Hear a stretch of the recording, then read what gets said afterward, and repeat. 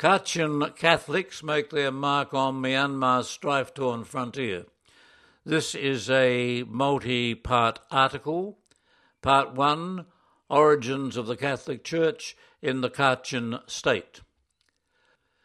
Father Paul Lapai Ong Dung worries less about the spillover of armed conflict between the military and ethnic Kachin rebels into his parish territory on the Myanmar-China border.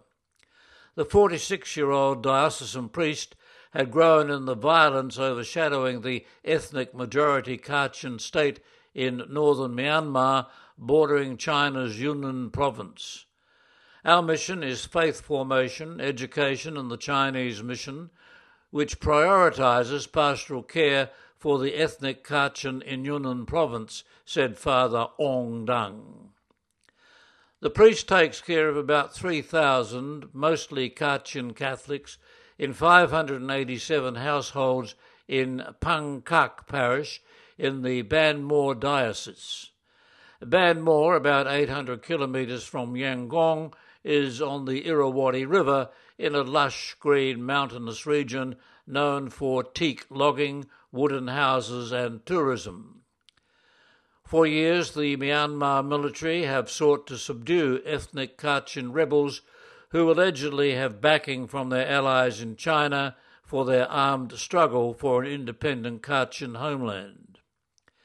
In June 2011, violence erupted between the rebel Kachin Independence Army, the KIA, and the military, forcing tens of thousands into dozens of makeshift camps for internally displaced people. The fighting has intensified since February the 1st military coup that unseated the elected civilian government of the National League for Democracy. A major pastoral priority of the Phang Kak Church is to offer humanitarian support to the thousands of displaced people in 7 IDP camps within the radius of the parish in collaboration with the Catholic charity Karuna, Caritas. The parish also runs a boarding school for students from grade 5 to 10.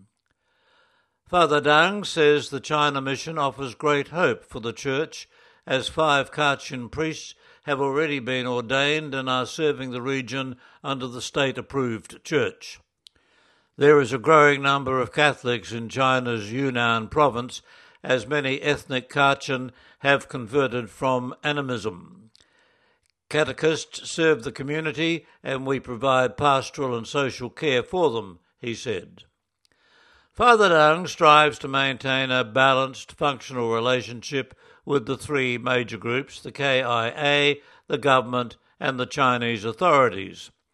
Other challenges include ensuring the participation of lay people in parish activities. The COVID-19 pandemic has been a roadblock. The China mission was suspended some time ago after authorities closed the border because of the pandemic. Due to COVID-19, we were forced to suspend the boarding school and the mission in China, Father Dung said.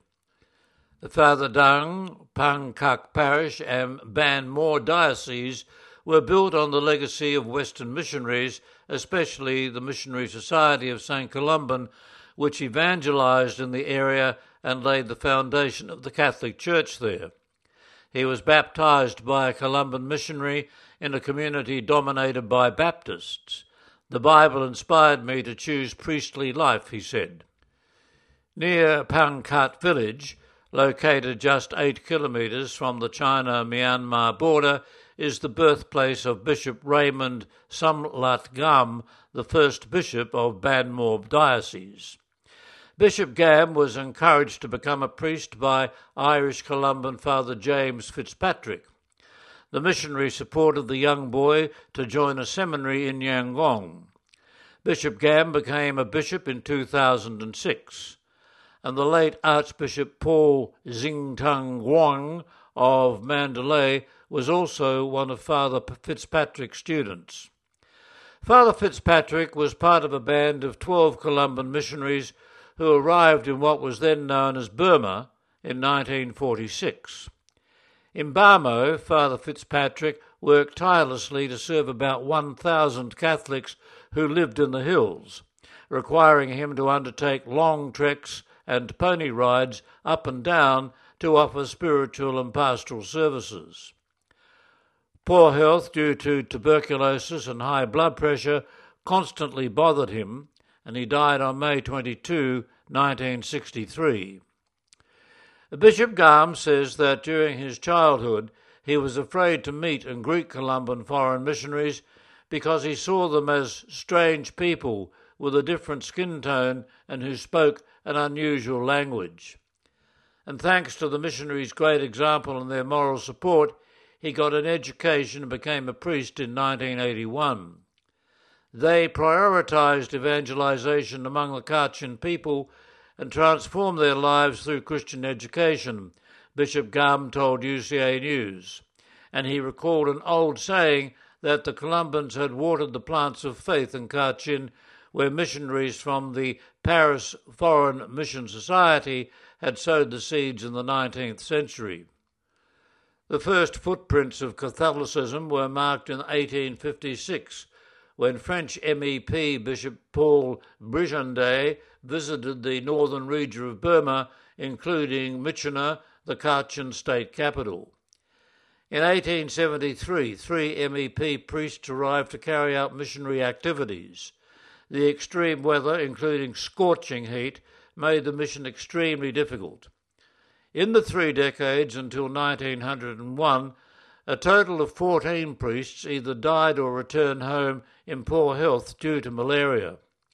The arrival of the Columbans from Ireland in 1936 gave new impetus to the mission, which eventually spread to the entire Kachin state.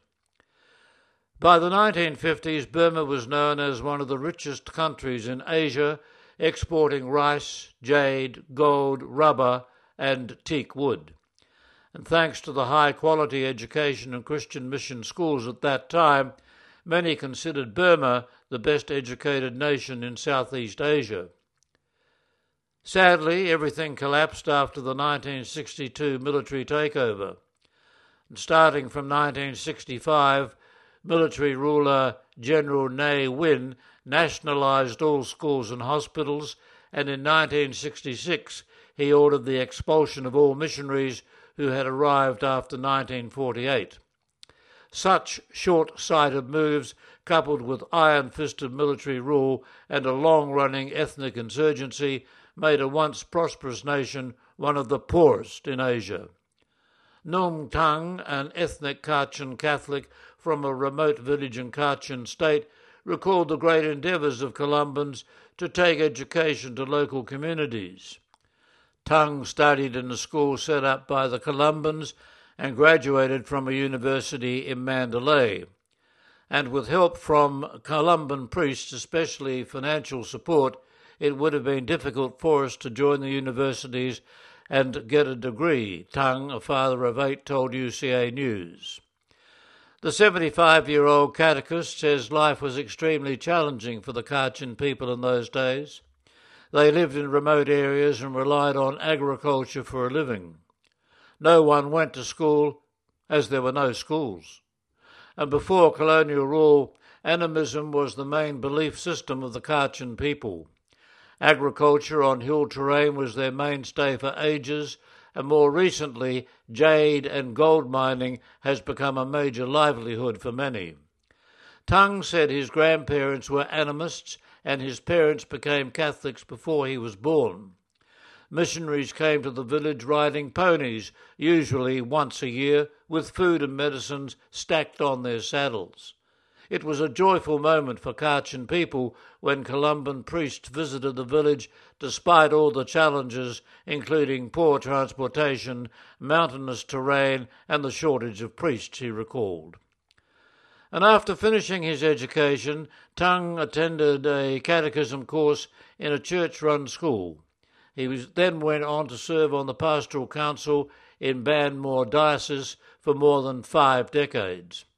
It's a privilege for me to get an education and serve in the church, thanks to much help from the Columbans, Tung said. I can't express my deep gratitude to them. The Columbans and the church in Kachin cannot be separated as their contributions to us are so impressive. Part 2 to follow.